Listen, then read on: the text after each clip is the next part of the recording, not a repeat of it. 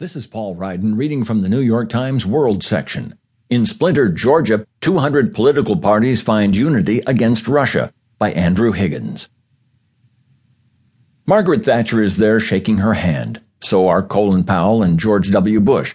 But one dignitary whose handshake is not on photographic display in the office of Nino Berginazzi is a leader who, more than any other, has shaped and helped destroy her political fortunes.